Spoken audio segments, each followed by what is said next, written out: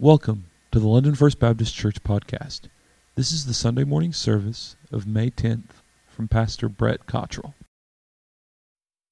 We're going to begin this morning in Matthew chapter 1. We're going to be in a couple different areas, a couple different scriptures this morning. Now, as you may be aware of, today's Mother's Day. If you aren't aware of that, well, then someone's probably going to make you aware of that really soon. And now, while I don't speak from personal experience, obviously, because I am not a mom, I understand, I've heard that motherhood can be at sometimes difficult. You may realize that, moms. Now there are days in fact, I would assume that motherhood for the most part is full of joy, and there's love, and there's laughter, and there's pride beyond measure. Now even this last week or so for Angela and I, we have two sons graduating, one from college and one from high school, and obviously the circumstances this spring have been really unusual in that regards, but nonetheless there is a great deal of pride that comes from being a father and a mother to two young men as we have. But the truth is, sometimes motherhood also comes with days of pain and grief, humility, perhaps even feelings of inadequacy or failure. On most days, I would imagine the bad outweighs the good. The joy outweighs the grief. But to pretend those difficult days aren't there is just ignoring the obvious. And the truth is, even the moms in Bible days and Scripture encountered the same things. We're going to begin this morning in Matthew chapter 1 of all places. And we're going to see that in the Matthew chapter 1, in the genealogy of Jesus, these are scriptures that simply list the ancestors of Jesus, that there are 5 moms listed. Now, we would gather and then we would know that Mary is one of those, and we're going to spend the majority of our time this morning looking briefly at Mary's life. But there are 4 other women in the line of Christ that are listed in the genealogies of Matthew chapter 1. Now, that's a big deal because in those days, women were not generally listed. Moms were not listed in the genealogies. They weren't considered relevant to family history.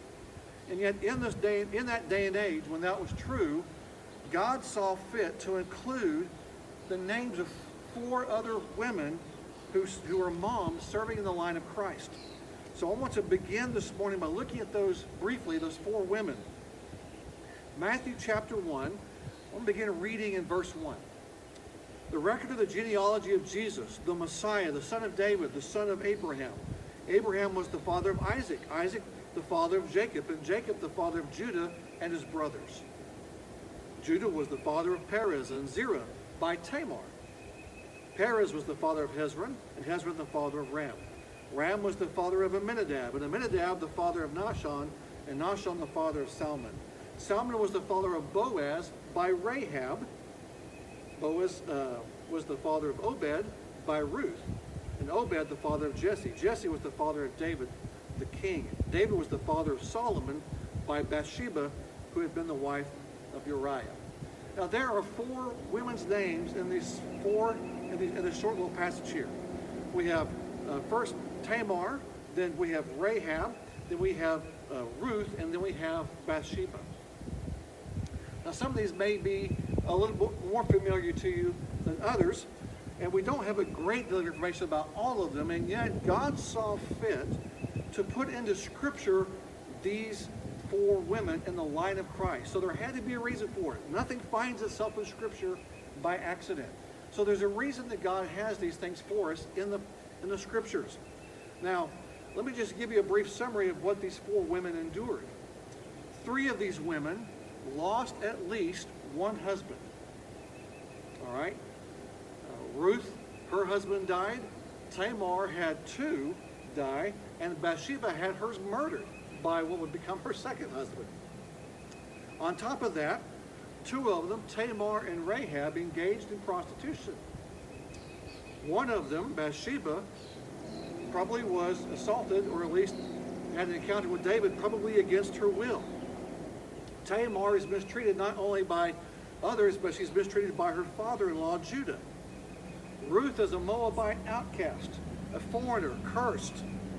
And she finds herself devoted to taking care of a woman named Naomi, who has called herself bitter. quite a history these four women have.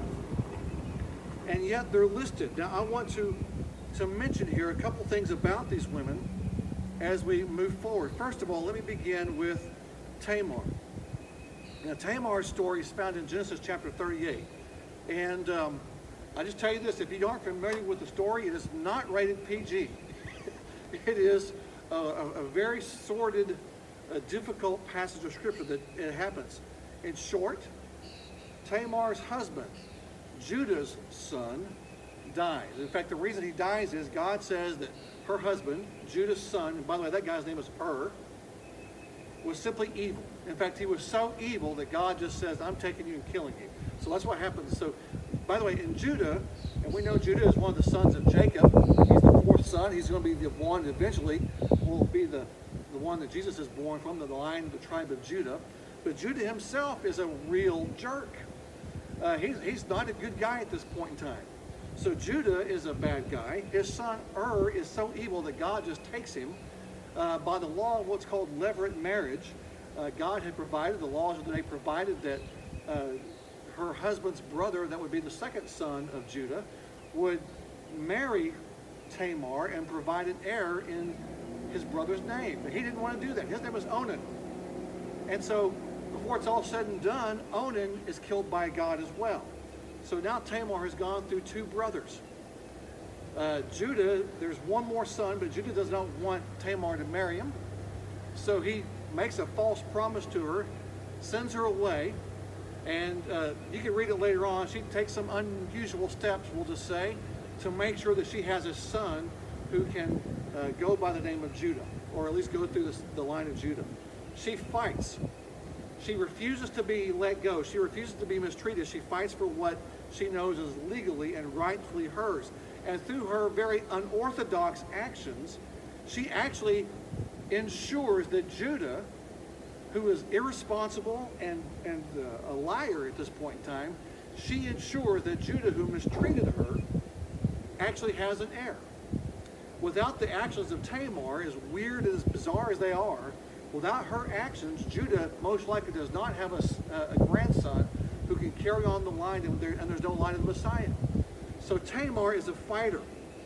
And through her actions, she redeems and preserves, the line of Judah. Now the next name on here is Rahab. You may be a little bit more familiar with the name Rahab.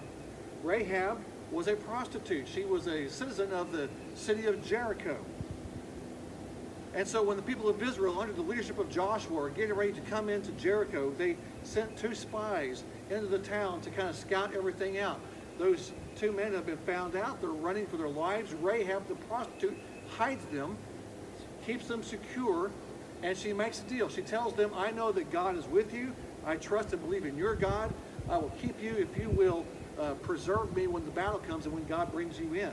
So Rahab is a woman that, despite her background, despite her life of prostitution, sees and encounters the God of Israel and says, I choose to trust him and trust you over my own past.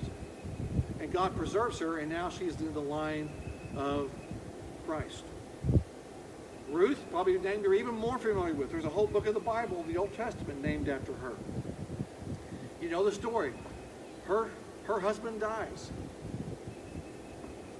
His brother dies as well. So Ruth goes back to Israel, back to the town of Bethlehem, with her mother-in-law, Naomi. Ruth is a Moabite, a people that are descendants of Lot, Abraham's nephew. They were cursed by God because they had opposed the people of Israel multiple times, and the Moabites were known for worshiping a god by the name of Chemosh, who desired human sacrifice. So God had cursed the Moabites. They weren't even supposed to be around. The men of the Moabite people weren't even allowed to come and worship in Israel at all. That's how cursed the Moabites were. And yet she devotes herself to Naomi, a woman who's called herself bitter. She devotes herself to Naomi and says, your God will be my God. And where you go, I will go.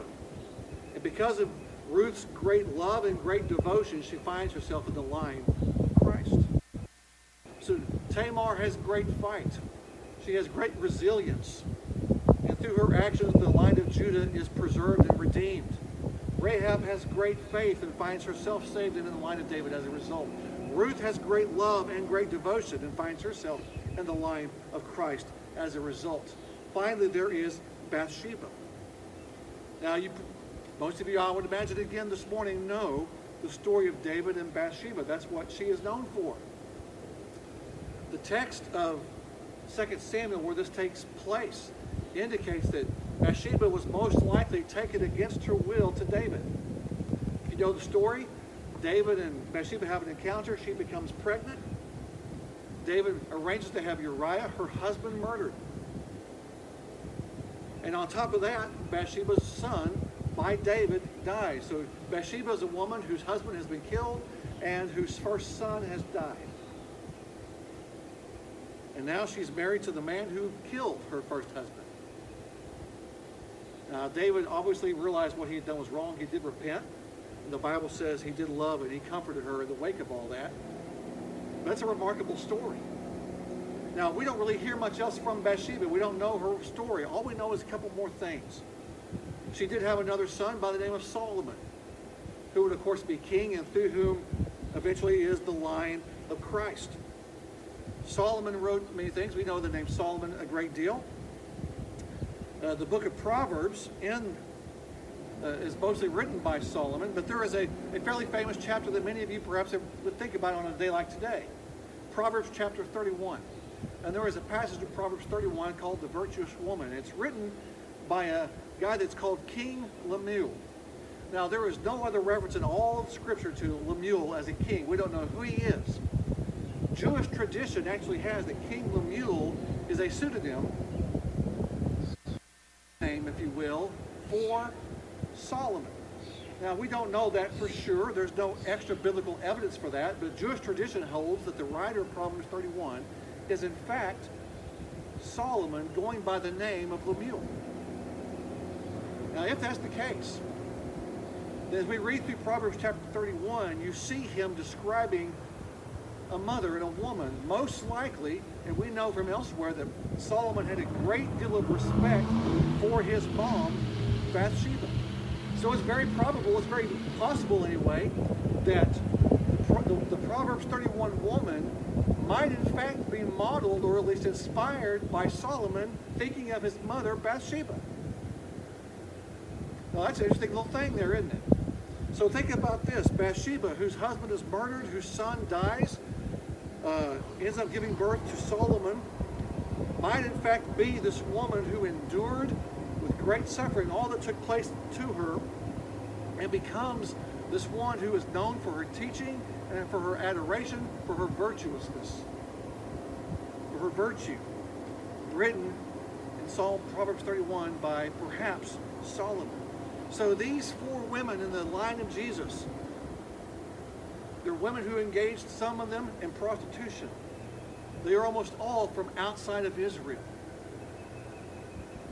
They are those whose husbands have died, who have been mistreated and even abused and assaulted. They have sordid backgrounds. They're outcasts. They have no, by the standards of this world and by the standards of the culture they lived in, they had no value or qualifications in and of themselves. And yet, God esteemed them so highly that he included them in Matthew chapter 1 so that you and I could be talking about them 2,000 plus years later. They don't have the glorious backgrounds we might think of for the line of the Messiah. But here they are.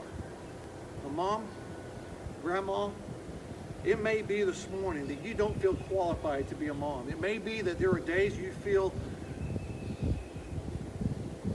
like a failure. You don't feel like you have the abilities to do all that it takes to be a mom. It feels overwhelming. And if you feel that way, you can imagine how these four women must have felt. And yet, God blessed and graced these four women with the gift of motherhood.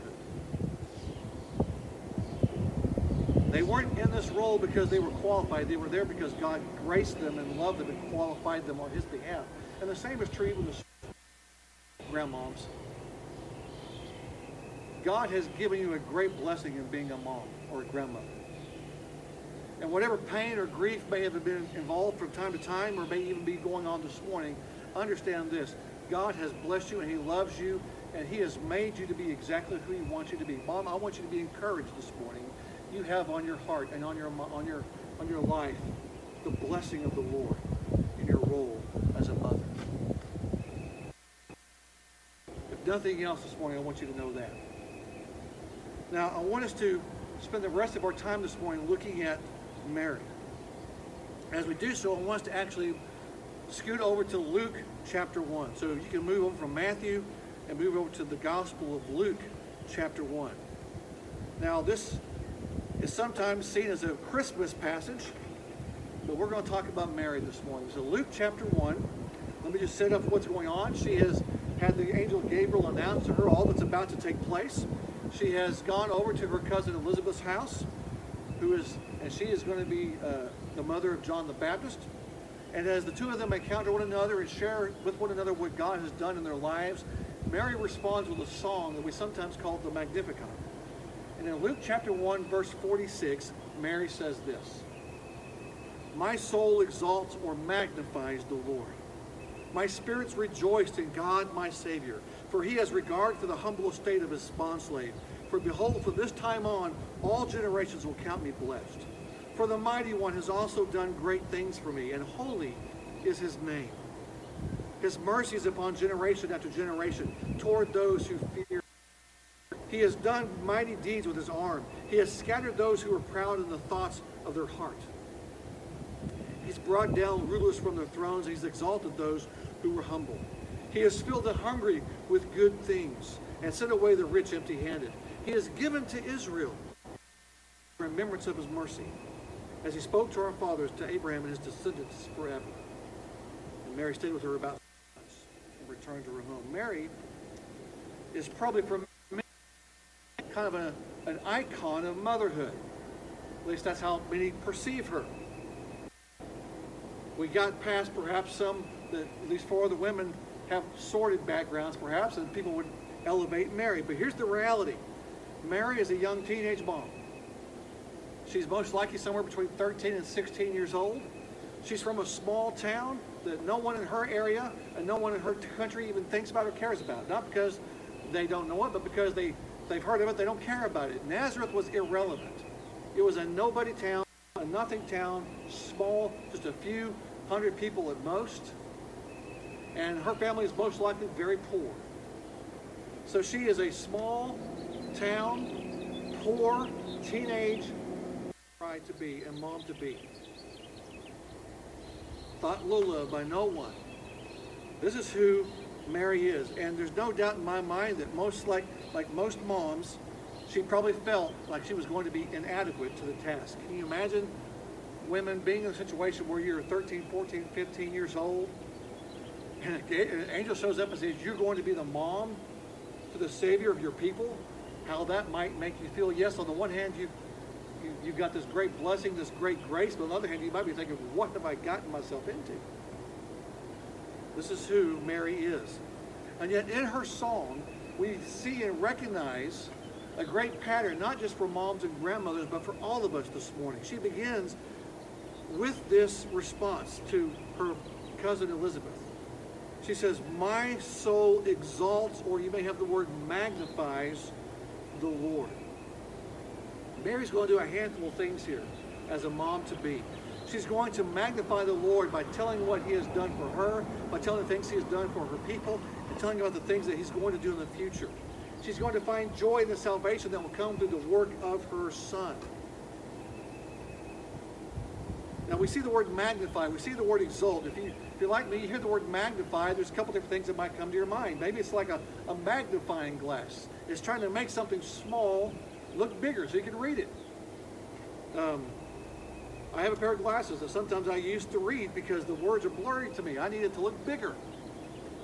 Some of you may have, I know this Bible that I use right now, when I bought it about 3 years ago, I was in part looking for a Bible that had a larger print.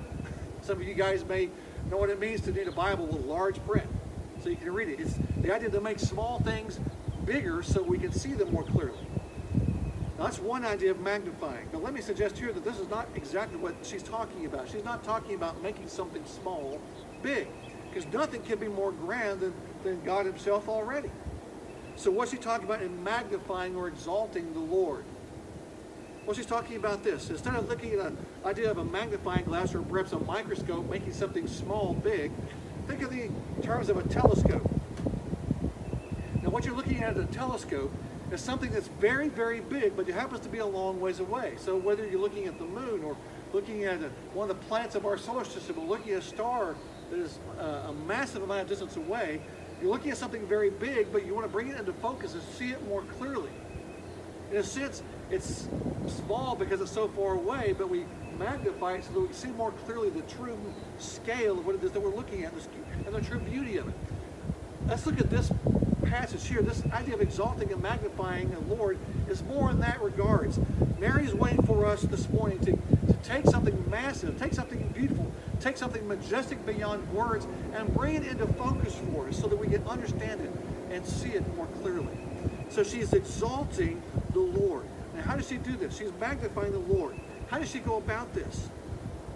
She says, my soul exalts the Lord, has rejoiced in God my Savior, for he has regard for the humble state of his bondservant. And she's going to begin to share with us in the psalm, first of all, the things that God has done for her. Again, we understand who Mary is. She's somebody that this world will look at and say is nobody important. And yet God has magnified her. God has praised her. God has blessed her. So she begins by understanding and talking about how this great and wonderful, majestic God has, from all of creation, plucked Mary out and said, I will grace and favor you with this great task, to be a mom. So she begins to tell of what God has done for her. But she doesn't stop there. She talks furthermore about what God has done, not just for her, but even for her people. He's blessed her, but he's done great things for her. She says, holy is his name, for he is a mighty one.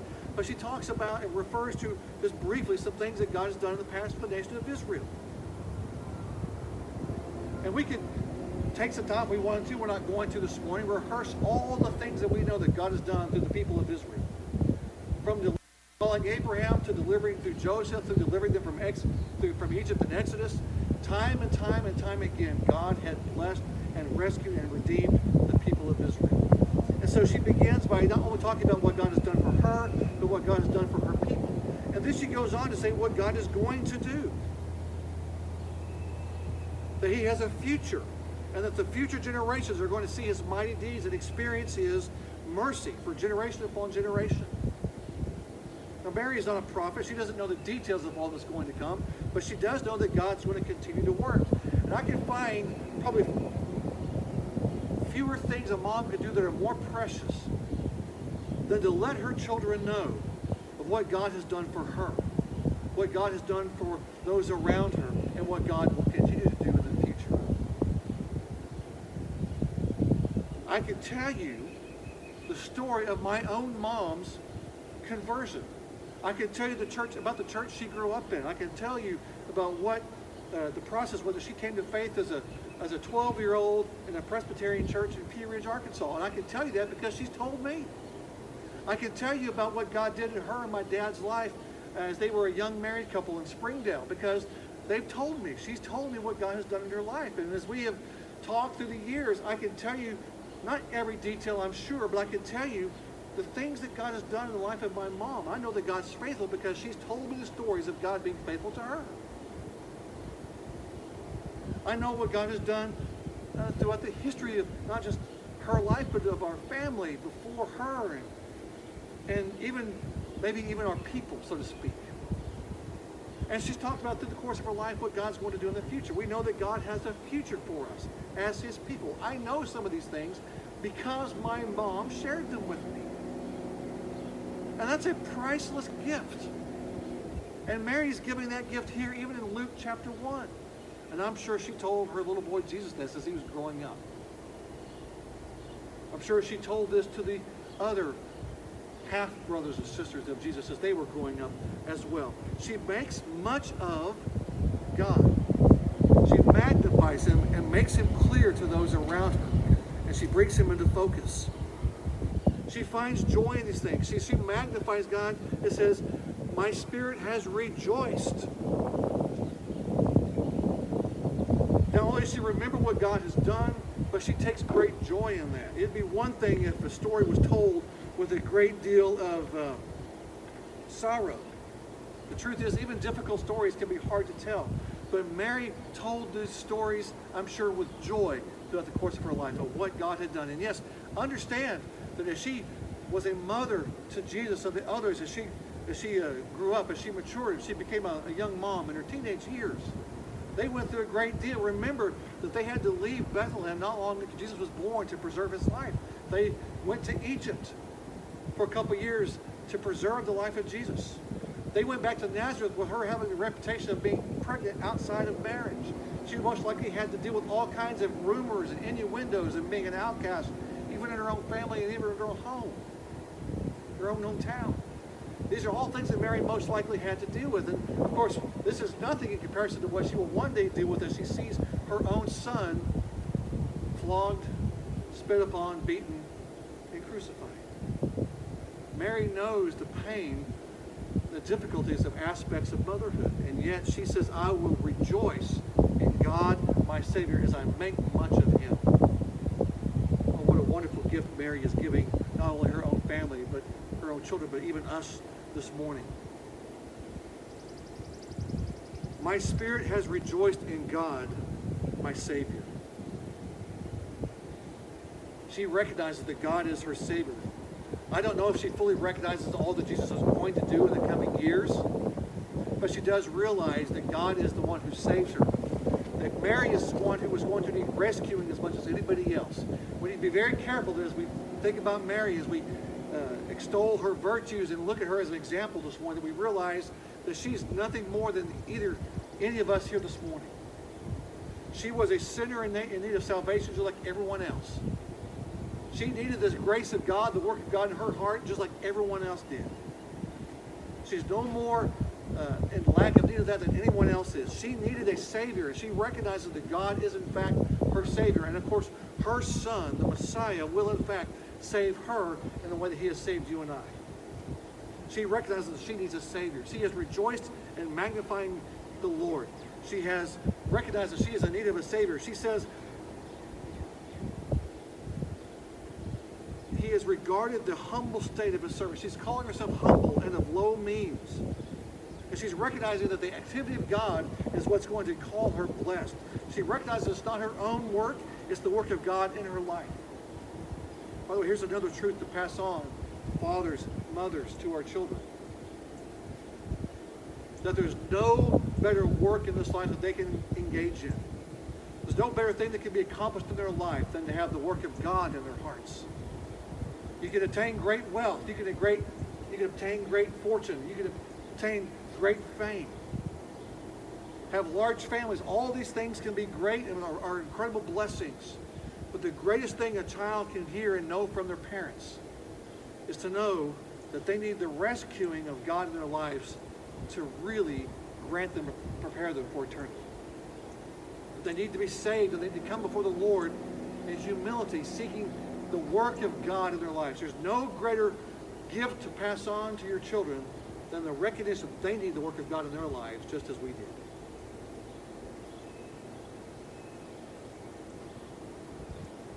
All generations will call her blessed because she has known the humility before God of his salvation. She's humble.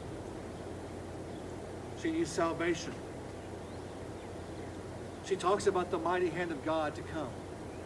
Now, was Mary expecting God to show up with an army to kick out the Romans? I don't think that's what she's talking about here. What is the might of God being recognized and coming out that she's talking about? It is salvation. How she uses the term how God has bared his arm. This idea of God flexing his muscle, so to speak. Brady and I, along with Bob Shockley, went out did a little kayaking on Friday. All that paddling around the lake. You know, after you do a couple hours or an hour and a half or whatever it was of paddling, your arms get a little sore. But I got home and went, man, my arms feel like they're really pumped up right now. I felt strong. I've been working out. And you might see, not me, you might see younger men than me who feel strong, do a little flexing. Make sure you see their muscles. I'm not doing that. How does God flex? How does God show us His strength? He saves. He rescues. The ultimate show of strength of God is not simply creation, as beautiful as it is. The ultimate show of the strength of God is the fact that He redeems and rescues us from our sin. That's the ultimate bearing of God's strength. That's the might of His arm, that He can rescue us from our rebellion and our decision to be part of the satanic kingdom of evil. And the evil of the kingdom of darkness, He rescues out of that and says, evil, sin, Satan, darkness will not win. I will defeat it. That's His show of strength. That's what God is doing for us. Now, obviously, Mary is in a bit of a unique circumstance as a mom, being the mom to the Messiah. That's a pressure there, you would think. But again, see Mary's heart. To make much of the Lord. To rejoice in Him. To recognize her need of salvation. To be humbled before Him. And to be strengthened by the strength of God. Moms, grandmothers, aunts, sisters, children, I can think of nothing more profound that our moms could pass down to us than these things right here. I'm thankful for a mom. I'm thankful for a wife who's done that with my own sons. This morning, maybe you're thankful for someone in your life who's done these things for you. Maybe you need to be those things for someone else. Maybe this morning you aren't a mom. Doesn't mean you can't be these things for others. It doesn't mean you can't pass down the joy and of salvation, that you can't make much of who God is and be that influence on those around you. This is what God has called the church to be, by the way. That we are a people this morning who will make much of God, who will tell of His wondrous deeds, who will speak of the joy He has given us, the salvation He has made known to us, and will make known His strength in redeeming and rescuing us from our sins. This is who the church is today. This is who moms and dads are today. This is who God has called us to be. Oh, these are the moms that we're grateful for. These are the women, the grandmothers, the aunts, the uncles, the Sunday school teachers that God has called us to be. I'm grateful for these women in my life. I hope you are as well. I know God's placed those women and those people in your life, and this morning you can give thanks for them. So whether it is the fight of Tamar, the faith of Rahab, the devotion of Ruth, the endurance and nobility of Bathsheba, the worship example that Mary gives us, God has placed these examples of motherhood in our lives this morning to inspire us, to lead us to worship Him and to know the salvation that comes through Christ. And we're grateful for all of them this morning.